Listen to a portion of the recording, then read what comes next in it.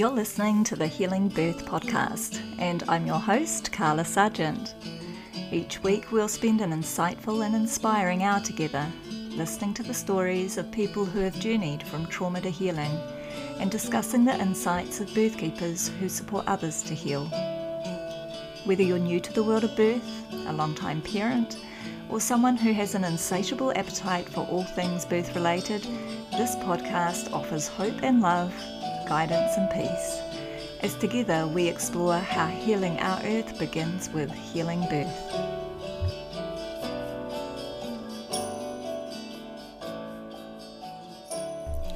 Today we welcome Kristin White to the podcast. Kristin has experienced 3 very different births: a hospital caesarean, hospital VBAC, and a home birth after caesarean. She well knows the profound impacts birthing has on both mama and baby, and she has absolute faith in a woman's power to birth. She believes all births can be beautiful and empowering, and that all mamas have a right to be fully informed and supported to make the decisions that are right for them during their birth journey. Kristin describes her C-section birth as traumatic, her hospital VBAC as such a ride, but ultimately a beautiful untouched hospital birth.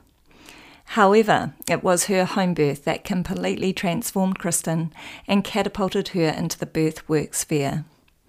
She is now a certified healing birth practitioner and a qualified childbirth educator and doula. She spreads her wisdom, love and guidance to mamas and mamas-to-be via her beautiful business, Mama Rise.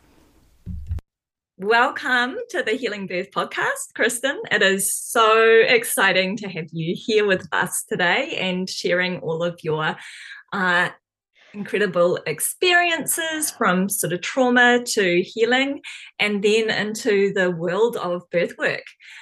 So I'm so excited that you are going to be sharing your experiences with our audience so they can learn, perhaps take some tips and tools away from your stories about how they can find healing for themselves if they've experienced trauma, how they can set themselves up for a positive, empowering birth experience, and how they could potentially work with you as well. I'd love to talk a bit about your birth work. So lots to cover. Let's crack into it. But I just want to, before you share your story with us, I kind of want to start with, birth trauma is a bit of a heavy topic, and I like to start with the lighter question of, I've pre-prepared you for for this question, but can you share with us something from your parenting journey that is like an awkward, funny, or otherwise entertaining moment? I really had to think about this, and I had to go to my husband and say, what is a funny, awkward thing we've been through as parents? And I had something prepared, but there was something else that came to me. So when I was pregnant with my second daughter, Quinn, I had, I think, undiagnosed HG. I was so sick, just constantly vomiting. And my eldest daughter, Isabella, was 5 at the time. So she saw this, like all morning I was vomiting while getting her ready for school.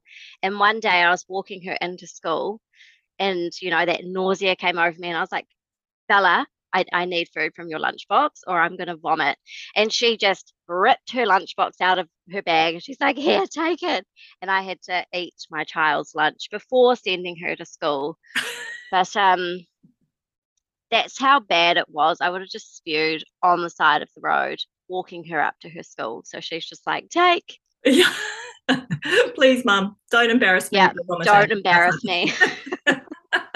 I'd rather go without lunch. Thank you. Yeah. Honestly. We laugh, but yeah, that morning sickness, all day sickness is horrendous. It's so awful. It's so bad. Yeah. Oh, thank you. Thanks for sharing that. Can you now talk us through your journey into motherhood? Mm-hmm. I know that your first birth was a bit of a traumatic one. And then, after sharing your first birth journey with us, talk us through your next births. Cool. So I had my first daughter 13 years ago. She's just turned 13, so we're going into the teenage years, and I'm really excited about that. But I was 24, so I think, looking back, I was really young and went to antenatal classes, and all I knew was I do not want to have a birth like my mum did with me. So that was my birth story was forceps delivery, posterior, long labor, and that's what I grew up learning. And so I was just certain I'm not going to have a birth like my mum. And I didn't really do any other preparation because I think 13 years ago, you just went to antenatal classes. I wasn't aware there was any other option but hospital to birth at. It wasn't mentioned to me. So I was having a hospital birth. And then from 37 weeks, I was convinced I was going to go into labor anytime because I'm now full term. And I did not. I went to 41 plus 3 with Bella. So I was 10 days past my due date when she was born.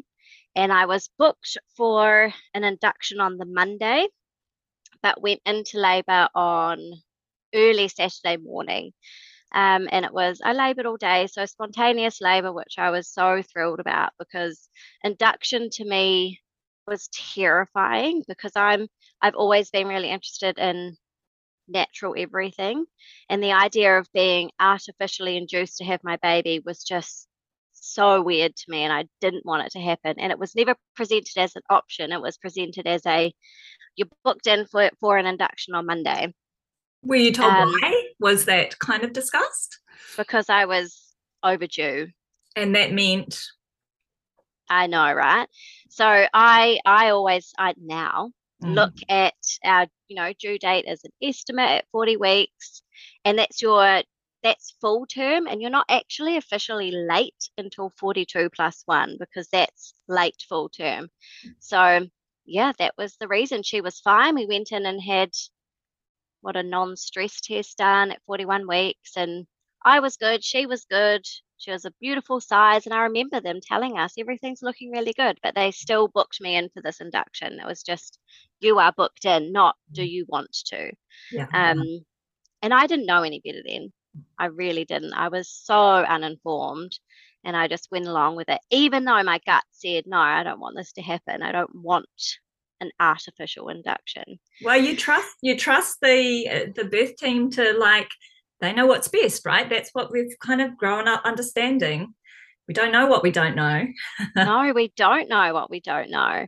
And yeah, we just trust the people, caring for us through our pregnancy because, it needs all that extra care, doesn't it? Not actually. Laugh now. Yeah.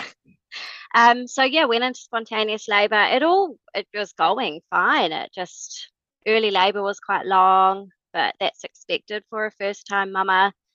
Most of the time, I think it's pretty standard. Coped at home really well all day. Just moved around the house, and I labored at home all day long, and I was fine. And it was just at the point where things were really cranking up that my midwife suggested we transfer to the hospital. So that was about 9 o'clock at night. And I first started getting contractions at 4 a.m. Saturday morning. And yeah, went up to the hospital and I got in the pool. I really loved that. I think it probably slowed my labor down a bit because I love being in the water. So I was very relaxed. But I found it really helpful. So I labored in the water for quite a while. I had no cervical examinations at this point. It wasn't offered, and I didn't even know the necessity of them at the time. I don't even remember really learning about them. So it never even crossed my mind to ask. And my midwife was following the purple line on my bottom, so she could see that it was all progressing really well. But at some point I started vomiting a lot, which was probably transition. And my midwife suggested I get out of the pool because maybe things had slowed up and get on the bed and have some monitoring done for 20 minutes. And that 20 minutes actually turned into 2 hours. She left the room. She wasn't with me at the time, so I didn't want any pain relief. I was offered an epidural and I refused it because it was not in my plan and I didn't want it and I was coping fine.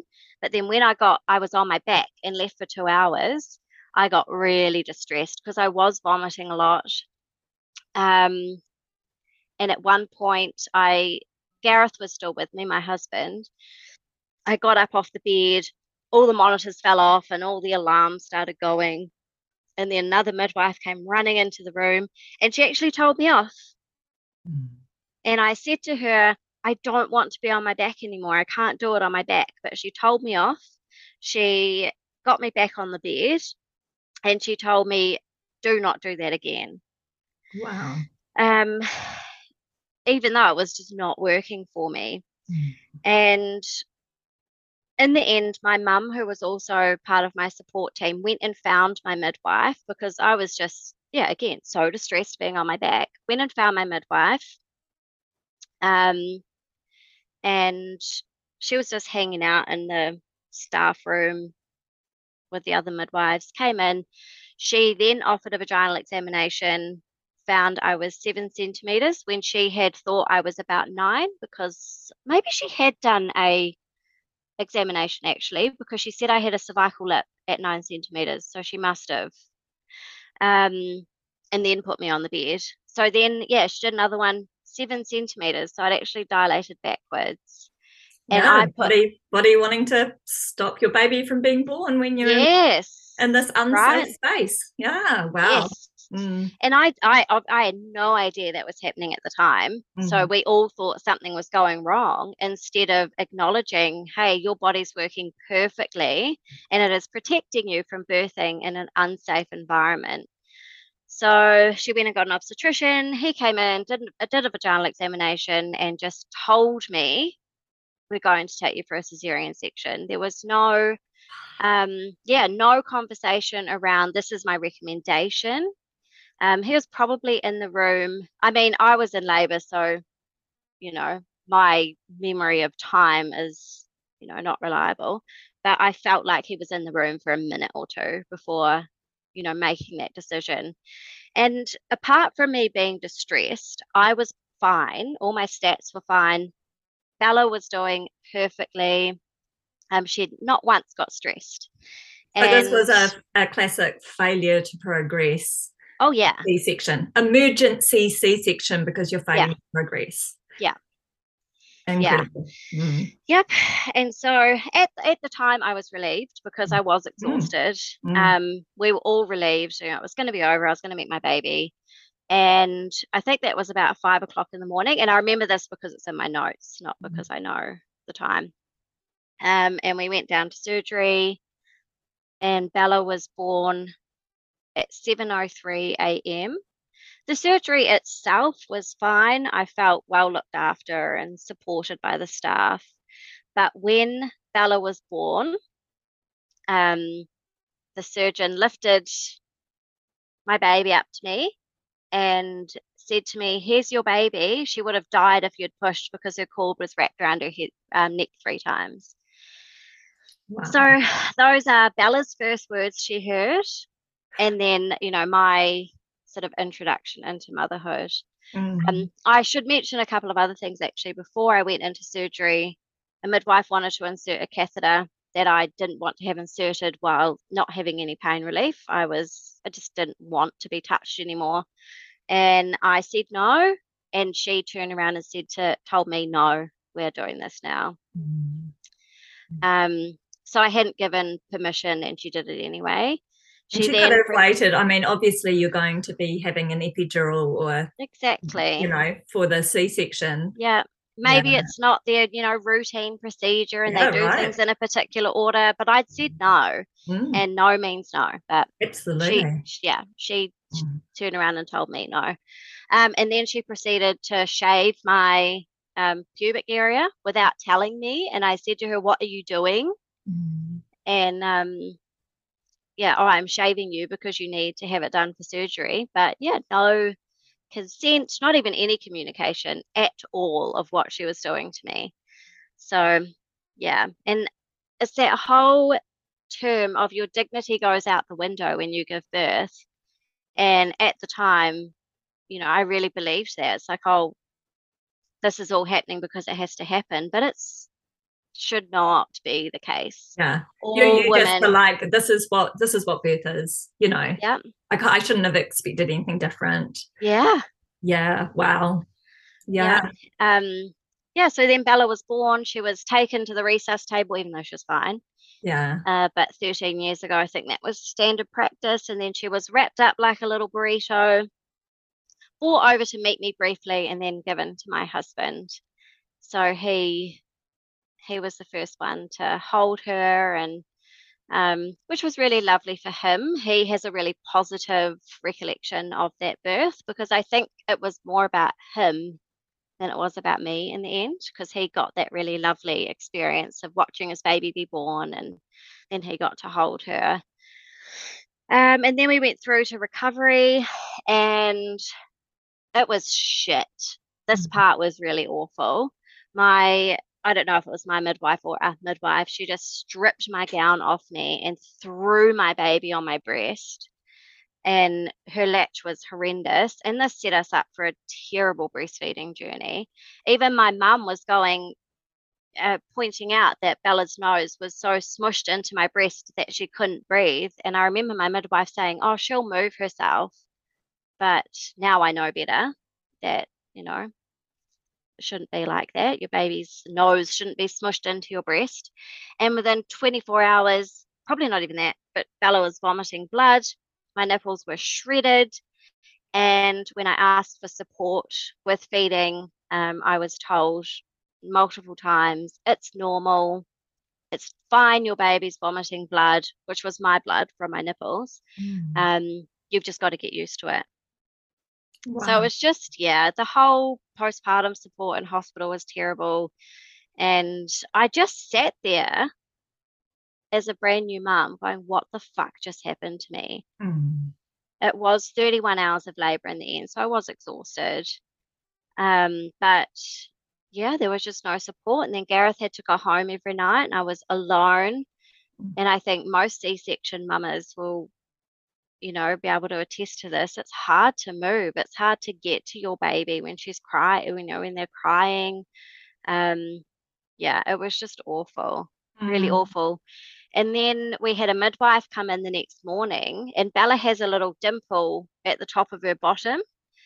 And I'd gone to have a shower, my first shower, since I'd had my baby. And Gareth was looking after Bella. And this midwife said to Gareth, oh, I think she's got spina bifida. I need to get a pediatrician to come and check. So he was sitting there now with his new baby while I was showering, absolutely terrified that she had spina bifida. And I came out and I was just like, no, she doesn't. Don't even worry about it. Nothing came up in the scans. And that's the one time I was just like, no, this is crap. This is terrible. And she actually got in a lot of trouble for saying that, Mm. because the whole pediatric team came in and checked her out and she was fine. But yeah, that was just so many things were wrong. Yeah. Yeah. Yeah. Did you know that at the time? Like, obviously, in that situation, you did. I can hear your awareness that what was being said was nonsense and not okay. Hmm. But did you the broader picture of your birth and how your labour had been managed? Did you know at the time that it wasn't okay? That wasn't how you should have been cared for, or was there? We grow up with this. We groomed compliance, right? Like Hmm. we are taught from a young age how to be a good patient in the hospital system, and it's no different in birth. And so, yeah, that's why I'm interested to know back then, if you can recall, were you aware that this wasn't okay? Or was it kind of like, oh, well, I guess that's just birth? Yeah, it was very much that, because Mm. my baby was alive, Mm. and Mm. that's what everyone told me. Mm. Everyone, at Yeah. least your baby's alive. Yeah. Yeah. Be And grateful. Be grateful. yeah, You've got a live baby. Things could have yeah, been so much worse. yeah. Yeah.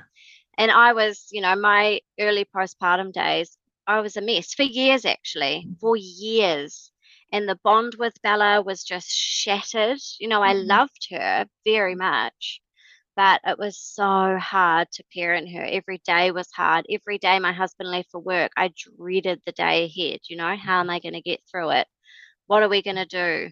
And when she was 3 years old, I broke down on her shoulder apologizing to her because I didn't know what was wrong with me. And it all goes back to birth. Mm.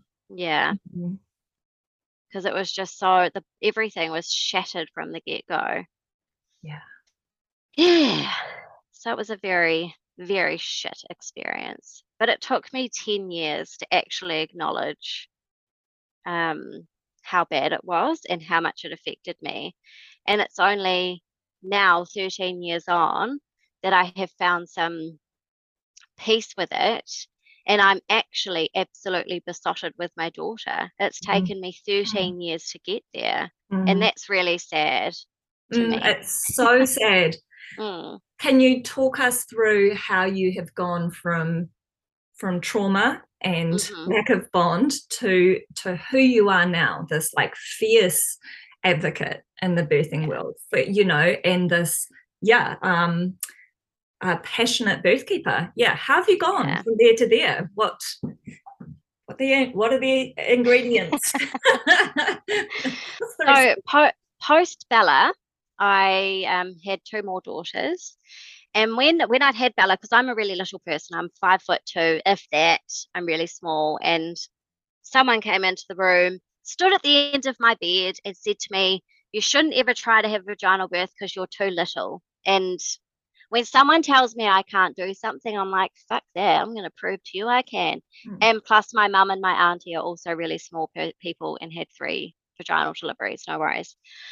Um, so when we fell pregnant with Quinn, it was 5 years later, and I had two losses before Quinn. I had a miscarriage and ectopic, which I've actually recently found out that ectopic pregnancies are a complication of cesarean sections. You're far more likely to have an ectopic after a cesarean section. So that makes me mad as well because I lost a tube um, through Mm. that experience. So then I fell pregnant with Quinn, and immediately I knew I'm never having a cesarean section ever again. That was my fear with my next birth. I didn't want to schedule one because you have that option. Once you've had a C section, you can just elect to have another one. And I knew that I never wanted to have that again. Obviously, a vaginal birth after cesarean comes with this very minuscule risk of uterine rupture, but that didn't even register on my radar about the rupture. I had absolutely zero fear of that, but 100% fear of having another cesarean section.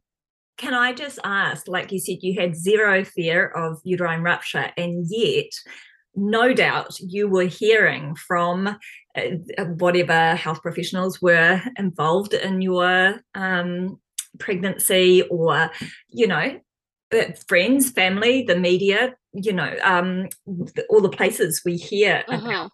about birth, is like uterine rupture. You wouldn't want to, like, that's the big fear of Yeah. VBAC, of vaginal birth after cesarean, is, but what if, so how, yeah, was that not in your world, or was that, how did you overcome that? To be honest, it wasn't really in my world. I went and met with a midwife. Um, I met with a few. I interviewed midwives this time. I met one who said to me, "Oh, well, you'll need to go and see an obstetrician who will tell you whether or not you can have a vaginal birth." So I was like, "See you later." Okay, brilliant. And Yes. yeah, and then I met another midwife who was like, "Yay, amazing! My VBAC rate's like 90%." So I was like, "Sweet," and we just hit it off. She was amazing, and I don't ever remember even having these conversations about uterine rupture. I mean, obviously, she would have had to have told me as part of her box ticking that you have this risk. And we just had so many good conversations that when I went to my VBAC clinic, which you're recommended to go to. And now I know you don't have to. So I would have This declined it. with an obstetrician too. Yeah, with an obstetrician. And I walked into that room and he was like, oh, I'm happy for you to, have a VBAC, but these are the risks, blah, blah, blah. And these are the recommendations. So he said, IV line, come into hospital as soon as labor's established, constant monitoring, all these things. And I turned around and said to him, well, I'm not having an IV line inserted because someone can do that in an emergency. I don't want constant fetal monitoring and I want to have a water birth. And because I think I was so convicted, he was just like, okay. Wow, awesome. Yeah. I did in the end have constant fetal monitoring, but I had a cordless one. I think that was a bit of a compromise, but what a pain. It was such a pain. There's lots surrounding constant fetal monitoring. I mean, we could have quite a conversation about this, but I think the psychology of it is, we know that there are more cesareans happening with people who are being continuously monitored. Yeah. But the outcomes aren't, it's not making birth safer. The outcomes are different to intermittent monitoring. No. But the psychology for the birthing person and for the midwife or the partner, hearing that heartbeat do those very normal physiological dips as the contractions are kind of shutting off the blood supply a little bit, and there's a pressure on the baby's head as it's moving down lower and into the pelvis.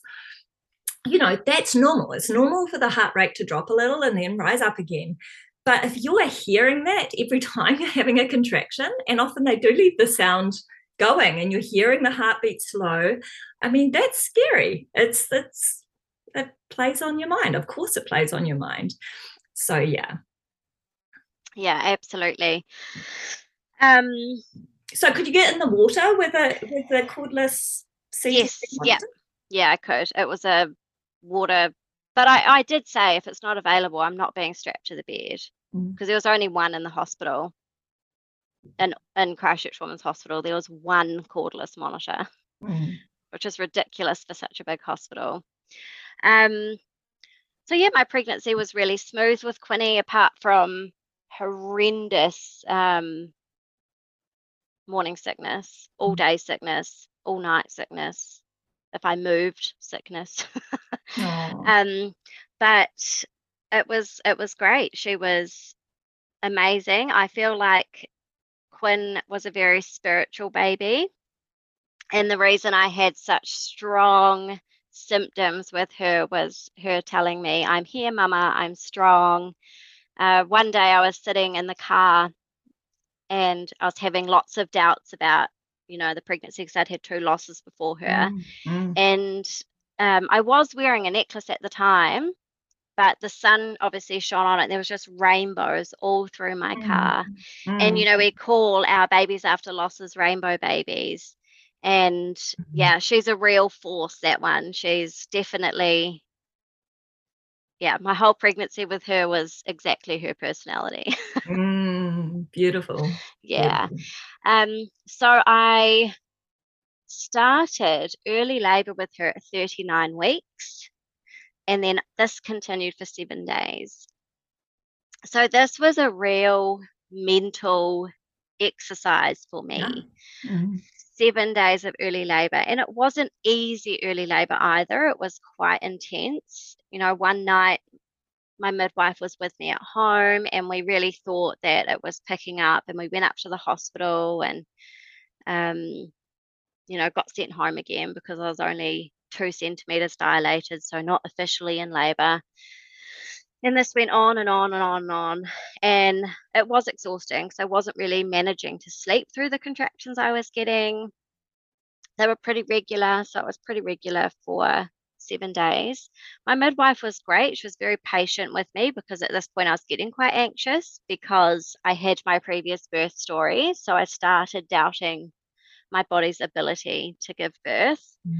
And at 40 weeks, I went up to the hospital and I was like, I'm done. And I want to book a repeat cesarean. I want this to be over. Oh, I should mention actually, I had a really positive experience with an obstetrician up in Christchurch Women's Hospital after my night in hospital. She came to me and she spoke just to me. She didn't speak to anyone else in the room. She just spoke to me. And she told me she could take me for a cesarean right now if I wanted. But she said, I believe you can have a VBAC. Everything's looking fine. So why don't you go home? And that was the nudge then that gave me to go home and continue. But in the end, I'd had enough. I actually went and booked a repeat cesarean for 5 days later. So 40 plus 5. Mm. And my midwife came in and she offered to do a stretch and sweep. So I agreed. And then I left. I think my husband picked me, it was me and my mum up about 4 o'clock or just after school with Bella. And then me and Bella and my mum went to the mall to just go and have a wander around. And then my contractions just went from 0 to 100 while I was in the mall. I had someone coming up to me in Glassons saying, Are you okay? And I'm like, Yep, just labor. And then I was like, Mum, we need to go. And then she was racing around the supermarket. She wanted to get things because just, we're going to be in labor. And by the time I got home, so this was only within an hour of leaving the hospital. So I think although I know better now about stretch and sweeps and how they are a form of intervention, I didn't even know that at the time. So this is 7 years ago. My knowledge has come a very, very long way. I do think that was the kicker that just sent me over the edge. But because my body was ready for it, it wouldn't have worked otherwise. Um, yeah, and by the time I got home, my contractions were about 3 minutes apart. Within another hour, my midwife was at our house, and it was just all on. And got up to the hospital, I think about 9 o'clock, and the change of environment was really hard on me. And I noticed it. And then, once I'd had my third birth, being able to reflect back on it, it was just so intense because the room was so bright. And I felt like labor was suddenly way more painful in the hospital than what it was at home. At home was just amazing. I was just pacing my kitchen. I chose my kitchen, which was really random.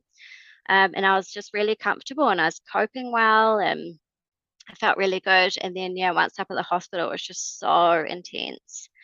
I got in the water, but I hated the water and I just could not get comfortable. And in the end, I asked for an epidural, demanded one actually.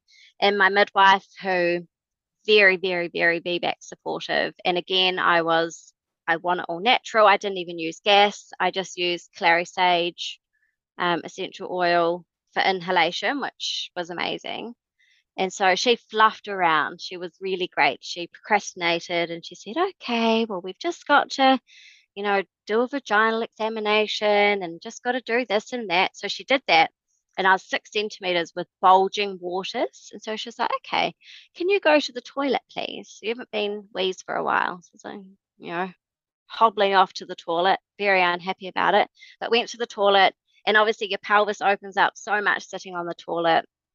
And my waters broke and I felt Quinn's head just crash down. It was the most bizarre feeling because I stood up, waters broken. I just felt it was, yeah, so bizarre. But I began pushing immediately. So I was 6 centimeters, waters broke, and obviously that just made space. And But don't cervixes only dilate up 1 centimeter an hour? Like, well, they should, right? you're only 6 centimeters. You've got hours to go, haven't you? Yeah. And yeah, Yeah. I know. It's crazy. So yeah, I went, well, within a minute, went from 6 to 10 centimeters. Yeah. Wow. Oh, yes. Yeah. And then, yeah, I went back into the room um, because my midwife was like, oh, we probably don't want to have a baby on the toilet, which I'm really pleased she made that decision because I didn't want to have a baby on a hospital toilet. I did get on the bed, but I was leaning over the bed on all fours and just, yeah, this beautiful spontaneous pushing. I ended up actually birthing on my back, but with my bottom off the end of the bed because that was just the most comfortable position for me. And no one told me to get there. I just knew I needed to move there. And that's I can't something even that's, visualize that in my head. You're on your back with your bottom off the end of the bed. What? yeah. Where were your So legs? my mum and Gareth were supporting my legs. Okay, right. So it was almost like a on my back squat. Yeah, yeah. Yeah. And it just, because I was making no progress being on all fours, but on my back, she was just out like a bullet. Mm. It was so quick. And I remember saying to my midwife, because Gareth said, "Oh my gosh, she's got so much hair."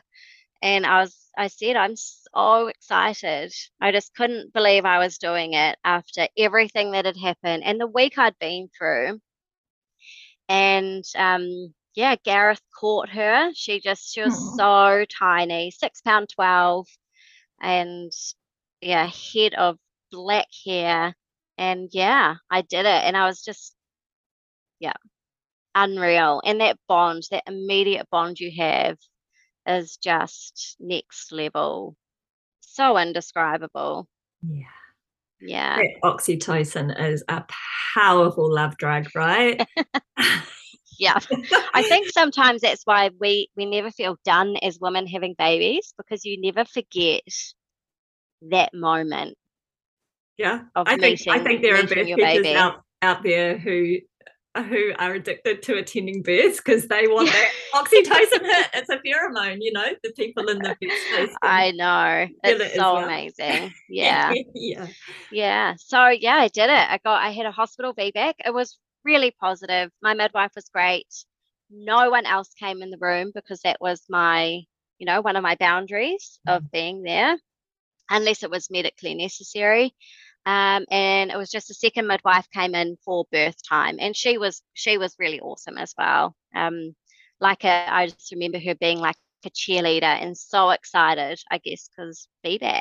Mm. Um, and I just felt like an absolute powerhouse. And then breastfeeding was better. We did the breast crawl with Quinn, so she found her own way to the breast. It took her 45 minutes, which was, that took a lot of patience. They bob their head around, you think they're going to get it, and then they flop the other way.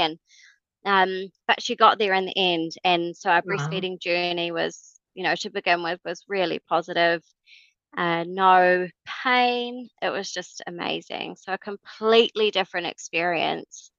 And but it was so conflicting having experienced that and then knowing what I experienced with Bella and the difference in how I felt about my children, Mm. which Quite yeah, confronting, isn't it? it's Yeah. very, and at the time I didn't understand it. I still didn't understand I'd experienced trauma in my first birth. Mm. At the time it was what it was and my baby was alive. Yeah. Yeah. Yeah. So after that, we fell pregnant again with a wee surprise baby that we'd never planned on having, but my husband hadn't got a vasectomy, so here we were with our third baby. And I was just like, cool, be back again in the hospital. And it was my midwife who said to me, would you consider a home birth? And initially Same I was like, midwife is with Quinn. no, no. So she had moved to Australia, which was really disappointing. But I Oh. had another amazing midwife. Um, and because I couldn't birth in a birthing unit, because I don't allow VBAC mamas in birthing units, which is ridiculous, it really annoys me. Yeah, so my midwife suggested home birth, and it was a hard no for me. I was like, no, no way, not doing that. And Because then because I thought I needed to be in the hospital because I'd had a VBAC, because I'd had a cesarean and that's the safest place. And then I went along to a home birth Canterbury event. Um, my midwife encouraged me to do that, so I did. And at 16 weeks pregnant, I came home from that event and I said to my husband, "We're going to have a home birth." yeah. Yep. And he was just like, "What the heck?" He was like, "You need to be in the hospital. You've had a cesarean." I was like, "No, I don't. It's Gareth fine. didn't go to It'll." the home birth meeting with you. I mean, he was at home No, with he girls. did not. He was at home with the girls. Yeah. And yeah, I actually said to him, because he did flip out a little bit, I freaked out. And I said to him, well, you can come, but you don't have to. So I literally took that power immediately and said, you're invited. Come to the birth or come to the Yeah, next meeting? come Come to to the the birth. birth. Yeah. Yeah. I wanted it to be mine, and no one was going to take that away from me. And so, yeah, we proceeded to plan for a home birth, which, Mm. yeah, absolutely life changing. Mm. And I went into labor at 38 plus 6, which was really unexpected. So my births have always got a lot earlier. Mm. And Gareth was out that night. I'd had contractions all day, niggly contractions all day, but because Quinn had been a week of early labor, I was just like, oh, this will go on for days. But cool, something's happening. Mm. And it was about, I don't know, early evening, and I was on the phone to my sister, and Gareth was out and the girls were in bed, and I was pacing the lounge. I was like, my contractions are really close together now. How long have we been talking for? And we'd only been talking for about half an hour, and I'd had so many contractions. I was like, oh, I better go. I better, something's happening. And Mm. so I rang Gareth and I said, oh, you need to come home. Rang my midwife, and he walks in the door, very dramatically says, I'm not ready for this shit. It's like, Poor cool, Gareth. mate. Cool, because you've got a lot of hard work ahead of you. Yeah. I think just because it was, unexpected to go, that wee bit earlier than 40 Mm. weeks. Um, I'm looking forward actually to hearing. You said after Bella's birth, the cesarean, that he was stoked with the how the birth had yeah, gone, like, and so I'm really like looking forward to hearing, because I haven't heard from you about this before, Gareth's experience of the home birth. But yeah, you'll be getting there. yeah. Oh, he loved it. Yeah. But yeah, midwife came over just to check in and drop off the birthing pool because she had put her back out, so I hadn't actually seen her for a few weeks. And so she brought the birthing pool over. Thank goodness she had it. And then her and Gareth set it up, and she said, okay, I'm going to go home and get some sleep, and you just ring me back when, things have really picked up. So it was just Gareth and I. I had a friend of mine come for birth support and also for the girls if they woke up. Mm-hmm. So I was completely open to them being a part of the birth, but they actually slept through it, which is amazing And because they we would have were, been 3 and 8 at the time. 2 and 8. 2 and 8. Mm. Yeah, 2 and 8. Um, yeah, so they slept through everything, but she was there, and it was lovely having her there. As that little bit of extra support and cheerleading. And when Gareth needed a break, she could step in.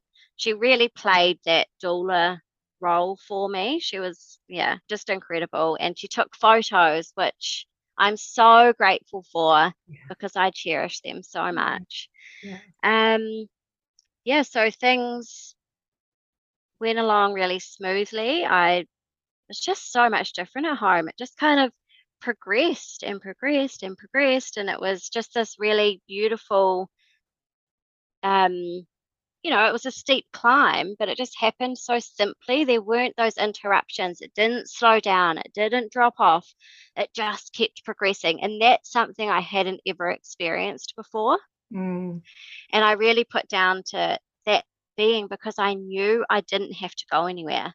Mm. I didn't have to think about all the things I needed to pack. I had a basket full of everything we needed for the birth that made it easy for Gareth and my midwife to just find everything. And it was just, yeah, And you were in progression. your home. You were in your comfort zone. You had all your smells Fairy and lights. yeah, yeah, yeah, and your comfy pillow and your bed and all the things that Yeah, are yours. You're not on yeah. somebody else's turf under No, their kind of rules or yeah, pressures or whatever else. Yeah, yeah. beautiful. Mm. But it was really amazing to experience that progress because I didn't even have that with Quinn, even though I had a really amazing feedback with her.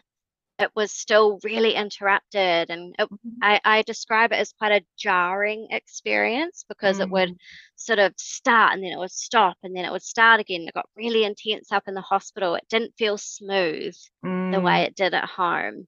You talked about with Quinn as well that when you were doing sweet at home and then when you went into the hospital, the pain really cranked up. And that, that experience of pain in labor is so different dependent upon how safe and supported we feel.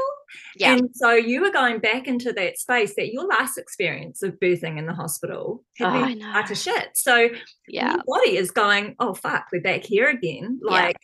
And so of course the pain levels are gonna shoot up, right?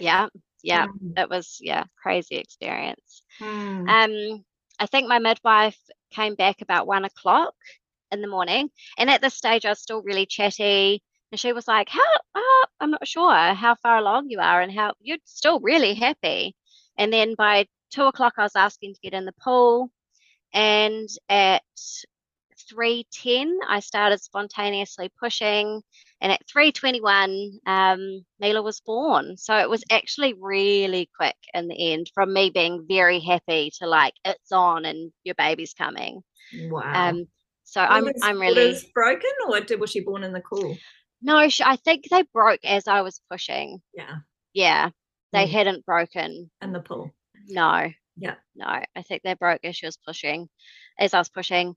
And I did it all by myself. So I had zero, my midwife was so hands off. Did the Doppler monitoring, which, I was fine with, but no cervical examinations. She just said to me, I can tell where you're at once it ramped up, just by observing you. And lo and behold, you didn't need somebody putting their fingers inside you. No, and also baby. No, and I've attended a couple of births recently where Mama has started pushing, and the midwife has said, "I need to check it's safe for you to push," and I'm just like, "What the fuck?" And at one birth in particular, it really threw me that would happen. Because in my head, I'm like, well, she's pushing. She's not forcing herself to push. You can tell spontaneous pushing. This is one of the midwife very common interventions that I hear about a lot of my work. And I always encourage people to listen to the Midwife's Cauldron podcast episode titled Pushing and Cervixes. And it, just smashes all the myths around. I send that podcast to a lot of people. That one, that's excellent. So she just left me to it. I birthed her, I caught her, I lifted her up onto my chest, and my midwife looked at her because I thought Mila was a boy. I was just convinced. Even when we were told she was a girl, I was like, no, it's a boy. And my midwife came over and gave me this sort of shocked look. And I was like, is it a boy? But Mila actually had a true knot in her cord and had her foot through the knot. Oh, my goodness. Yeah. But this kid is something else. Like she's pretty cool. She came, one whoopsie, one tube, wasn't planning a baby. And she just came on her own terms at her own time, with a hiss and a roar, and that's my child.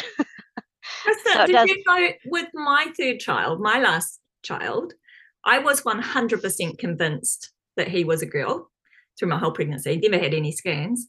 So that was a shock to me when he came out a boy. And he had a true knot in his cord. Oh, wow. Yeah. Born in the water at home. Yeah. Yeah. Mila has a really masculine personality. She is just rip shit and bust and get in there. And so I think that's why I thought she was a boy. It's just her energy she brings to everything she does is, So how was Gareth feeling at this stage? He was so chilled. He just sat and watched TV because I'm very insular. And I'm a very independent person anyway, which is actually a trauma response. So it's not like the best thing in the world. I don't ask for help. So I just laboured on my own, but I was quite happy with that. And we'd had a conversation beforehand about, can you just do as I ask you? And if I want you there, I'll ask. And if I don't ask you, just leave me alone. So he was really respectful of that, and he just watched TV quietly until my midwife got annoyed with it and said, "Can you please turn that off?" Mm. Because I think things are really ramping up, and I don't even have music on when I'm laboring. I like it to be quite quiet. Um, yeah, and he came to me and supported me when I asked for him. He was holding my hands while I birthed Mila, and he just loved it. He loved it so much. And then as soon as Mila was born, he said, "Can I please go and wake Bella up?" And she was 8, so he went into her and he said, "Do you want to come and meet your sister?" And she was just like, "What?" She was so confused, and she came out, and my friend caught it on camera. Her face is just shocked. Oh. It was just the best moment. So Mila was brand new, maybe a minute old, and yeah, out comes her big sister. And then Gareth actually went off to bed shortly after she was born because he'd have to get up with Quinn in the morning. And Bella stayed up with me. She made me toast and a cup of tea. And then I had to get a few stitches. And so Bella sat on one couch holding her baby sister. So she got that beautiful bonding time, Mm. which I think I didn't realize how special it was at the time. And then Mila and Bella are so close Mm. now. They just have the best relationship, and there's 8 years between them. Mm. And it would have been because of that. Bella got all that beautiful oxytocin as well, and just immediately fell in love with her little sister. Yeah, Mm. and I got stitched up on the couch. Bella saw the placenta being born, which was really cool. Um, yeah, I've actually talked to her recently, a couple of nights ago. You know, she's 13 now, and I said, "We're not going to have another baby, but if we did, would you want to be at the birth?" And she was like, "No, definitely not." I was like, "Why?" "I don't want to see that." Yeah. But I'd really wanted to be. Yeah, so it was just amazing, so different. And then when Quinn got up in the morning, I was just there on the couch sitting with her baby sister. Mm. Mm. You know, a beautiful transition for her as well. I wasn't gone. She didn't have to wake up to be told mum's in the hospital. She's had the baby. Mm. You know, Gareth brought her out. Yeah. Come and meet your baby sister. Come and see mum. Yeah. So it was just, yeah, it was so Just another special. day in the life of the White household. Extraordinary and completely ordinary, all in one, right? Yes. Just as birth is. It happens all the time. Yeah. Birth happens. Yeah.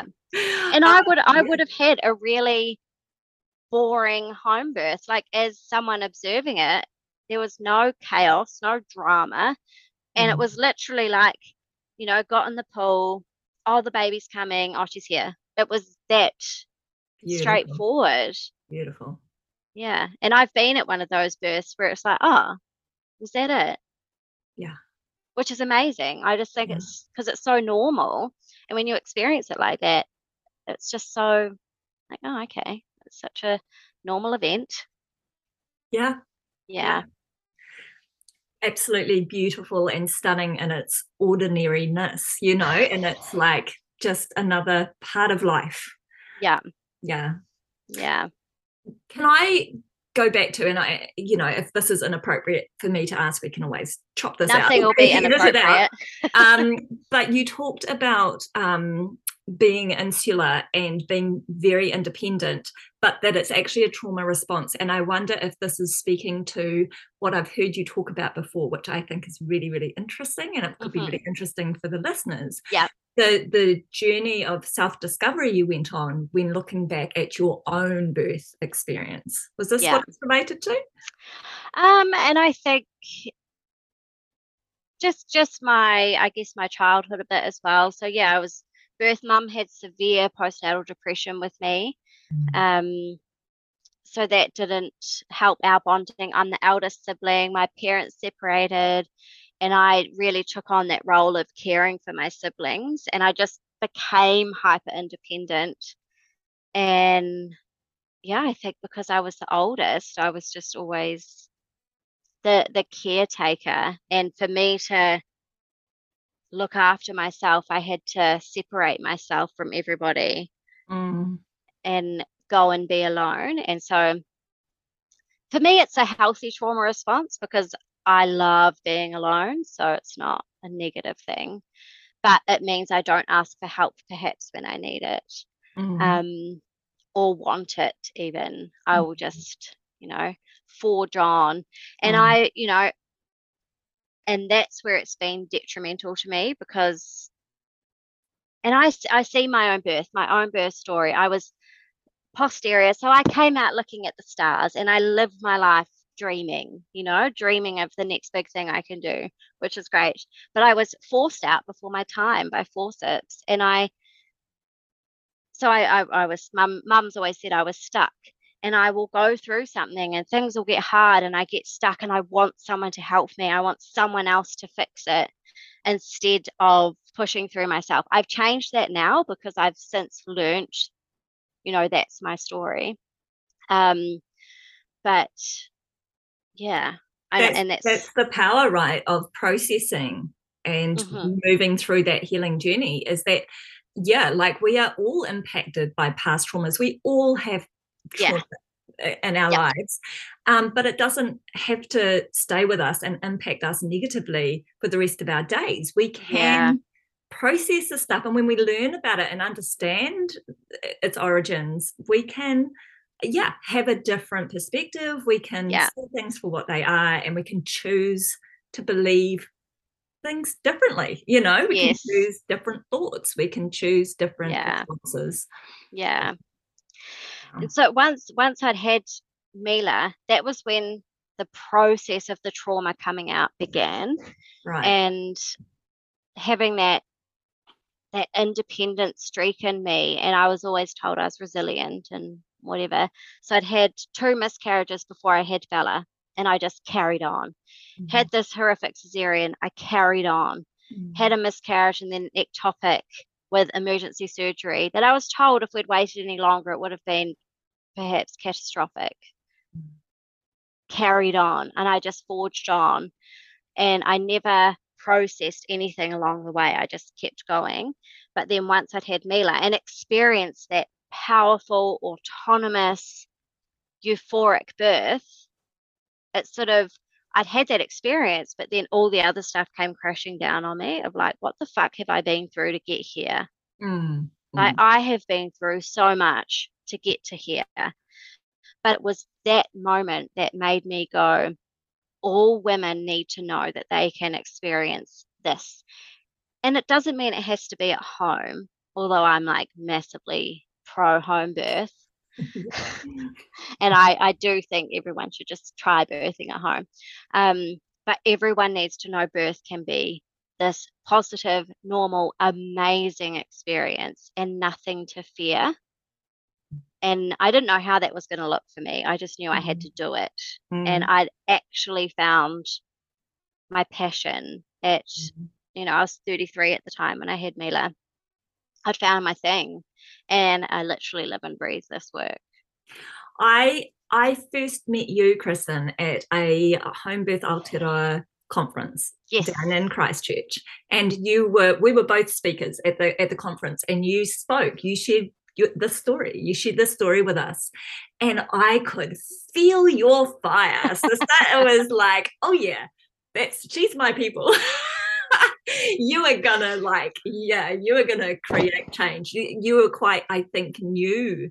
I don't know how old Mila was by that stage, but I feel like you were quite new and you were like discovering what path you were going to go on to get there. But you had this vision, and man, I felt it. And that energy is everything in this work, Mm-hmm. it's the yeah. So tell me, what was that journey? What have you been doing with regards to your birth keeping, birth healing work?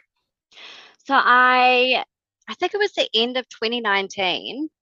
Um, there was a new program coming out, which was a diploma transition to parent. Oh, it's got such a long name. Mm-hmm. Effectively, it was a diploma in childbirth education, and it was brand new. And I came across it, and I had 2 days to get the application in before they closed. I had to do a video, I had to get references, and so I scrambled this together because birth education really called to me. I didn't want to be a midwife because I didn't want to see the medical side of birth, and I didn't want to be tainted by the medical side of birth. So I You didn't didn't want to want do to that. be that sort of Mm, in the system and having to yeah, be under yeah, those rules. yeah. So birth education really called to me. So I went and did, yeah, the diploma in childbirth education, which was 2 years. So I've been qualified for almost a year now. Um, and I also then did your healing birth course to Yeah, become the a healing practitioner birth training. practitioner. Mhm. Yeah. Because obviously birth trauma is so close to my heart, and I love walking with women through their birth trauma because these women deserve to, and it's never about healing, I don't think, because we can't heal other people, but it's about validating people's experiences and supporting them in their understanding of why their birth may have taken the turns it did. And I'm so passionate about that and helping women just change their birth stories next time. And it can be that they had a cesarean and they go on to have a repeat cesarean section, but they're choosing that. They're making that choice, and they can plan that birth and make it however they want it. It's no, one birth is better than the other. It's, for me, it's about women having choice and information in birth. And that's what I'm so very passionate about. Not Because just having choices in their birth, but having those choices respected. So also yes, finding the support that they need to birth their way. yeah, Because so much of birth trauma is around the disempowerment that comes with the OB that comes in and says, right, we're going to take you for that cesarean now, Kristin. hmm, You've failed to progress, failure to progress, and you're left believing like, oh, my body failed me. You know, yeah, and so much of what is like underlies people's trauma around birth is that powerlessness. So it's hmm, about encouraging people to see the reality of their situation, that they didn't fail in birth. They only failed to progress because their body was trying to protect them. Their body was doing a beautiful job of what it's yeah, exactly designed to do. yeah, And yeah, and so having those new understandings and learning about the importance of taking responsibility for the hard decisions in our pregnancies and birth, making those calls that perhaps go against what the obstetrician is telling us is safest, hmm, or what our well-meaning friends and family are saying. What, you're giving birth at home? Like, what are you thinking, Kristin? Or what, you're 42 weeks pregnant, when are you going for your induction? We are not like all the messages we hear, and it's so hard to do that unless we learn hmm, about, well, all the stuff, right, that we teach and kind of, or that we the work we do in our healing birth practitioner work. So yeah, you've been doing a bit of that. hmm, I have. And to be honest, I haven't run any of my own childbirth education classes, which is yeah, I'm really conflicted in that. But I think, going through the classes, they had to be really standard, straightforward, like a Plunkett set of antenatal classes. So you're very stuck inside this box. I'm still trying to find my flavor of classes, but I'm okay with that because I'm really busy with other stuff. I do lots of one-on-one work. I attend births, which is like an absolute dream. It's just, I love it so much. Mm. Um, and I do have a VBAC workshop, which I haven't done in a couple of months because I'm really passionate about my VBAC work and giving women the same information that their obstetrician gives them, but it's optimistic. It's coming from this perspective of, okay, you have a 0.5% risk, but you have a 99.5% chance of nothing happening. With Um, regards to uterine rupture, yeah. yes, in Mm. regards to uterine rupture, yeah. Mm. So I do, and I'm really passionate about that. And it's probably, on my social media is the biggest thing I get questions about is feedback. Mm. And no one else in New Zealand's doing anything about it. So that's quite cool. Yeah, it really is. I've attended one of your workshops and it was brilliant. Yeah. Like, yeah, I've been working in the field of birth for a long time. I was a midwife, and I have learned, so much, including from you, around VBAC, of things that we just don't learn about. We don't learn about them in midwife school. We don't learn about them in mainstream media. We don't learn about them in, books or articles. It's like, yeah, yes, it's the information that's kept from us to keep us in that compliant role, I think, Yeah. And there's now just been a recent study come out that says that if you have a home birth after cesarean, you're 39% more likely to achieve your vaginal birth. Boom. Yeah. Boom. Yeah.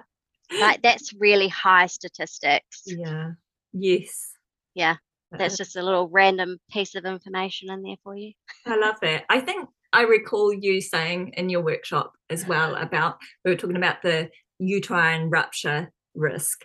And you were saying that even for a first time, or somebody who's never experienced a cesarean, the risk of other complications, shoulder dystocia, or cord prolapse, which are both very kind of potentially very serious complications, are higher for any birthing person than the risk of uterine rupture for somebody who's had a previous cesarean. Yeah. And all birthing people carry those risks. Yeah. But they won't be told about it, which is great. Yeah. Because we don't want to put those risks onto, a first-time birthing mother. But we'll put that 0.5% risk onto a VBAC mum, and we're going to hold it over her and remind her all the time. So interesting. Yeah. Yeah. Oh, I love that. I can see that we're kind of running out of time here, Kristin, and I know that we could talk birth all day, you and I. Right? But I feel like it's probably a good time to wind this up. You have shared, like, I love that in sharing your story, so many messages come through, so many lessons come through that others can take from. And this is what I think is the beauty of the power of story sharing. And then, you shared some little stats and information with us there at the end as well. But yeah, just thank you for like opening up and sharing about your journey, your journey from trauma to healing. And I love as well that you mentioned about, with Bella's birth, your first birth, that lack of bond that existed, which is incredibly common for people who experience a traumatic birth. They don't have the same love drug flowing through their veins at the time of birth. They don't have that same oxytocin hit. And often their brain is in a trauma state, which is all about being in survival mode. It's not about let's fall in love with our baby now mode. Yeah. So that's a really normal response, and often people will, I think there's something faulty with them, or like that it must just be my relationship with this particular child. And you felt the contrast when Quinn was born, and that was really hard for you. But you've said that since you've done this healing, as you've kind of gone on this journey, that bond with Bella has really changed and grown. And I think that's just really beautiful and encouraging for people, listeners perhaps, who are still struggling with a bit of disconnect with their trauma baby, and that healing as well. It's my firm belief that as you heal those pieces of your journey, that is really healing for Bella as well. Yeah. That this is the ripple effects of healing our birth trauma, is we just can't overestimate them. Like, they're just, it's incredible, generational healing, ancestral healing. Yeah. So thank you. I'm going to ask you this final question. If you could go back to your pre-motherhood version of yourself and share one piece of wisdom with her, what would it be? To listen. I thought about this too, to really listen to your intuition. Listen to your intuition. And I feel like I did that really well, but I did it subconsciously. I didn't do it in a conscious way, and I wish I had. Like I knew I didn't want the induction, which was my intuition telling me, and wasn't induced, but I would have gone into that induction. So yeah, trust your intuition, trust that gut feeling because it's speaking to you for a reason. So it's okay to question it and ask, what is this telling me? And follow that intuition. And that goes into motherhood as well, because, there's so many, like all these rules, and your baby should sleep and you should put them down and don't do this and do that. And you know your baby best and you need to trust your intuition. And if your heart is pulling to go to your baby, go to your baby, because all these rules, because we feel better when our babies are with us, just like they feel better when they're with us. It goes both ways. Nobody knows better than we do what is best for our bodies, our babies, our births. Yeah, exactly. Trust your intuition. It won't let you down. Yeah. No, it won't. Awesome note to end on. Yeah, beautiful. Thank you so much, Kristin. Thank you for having me. I've had a great time.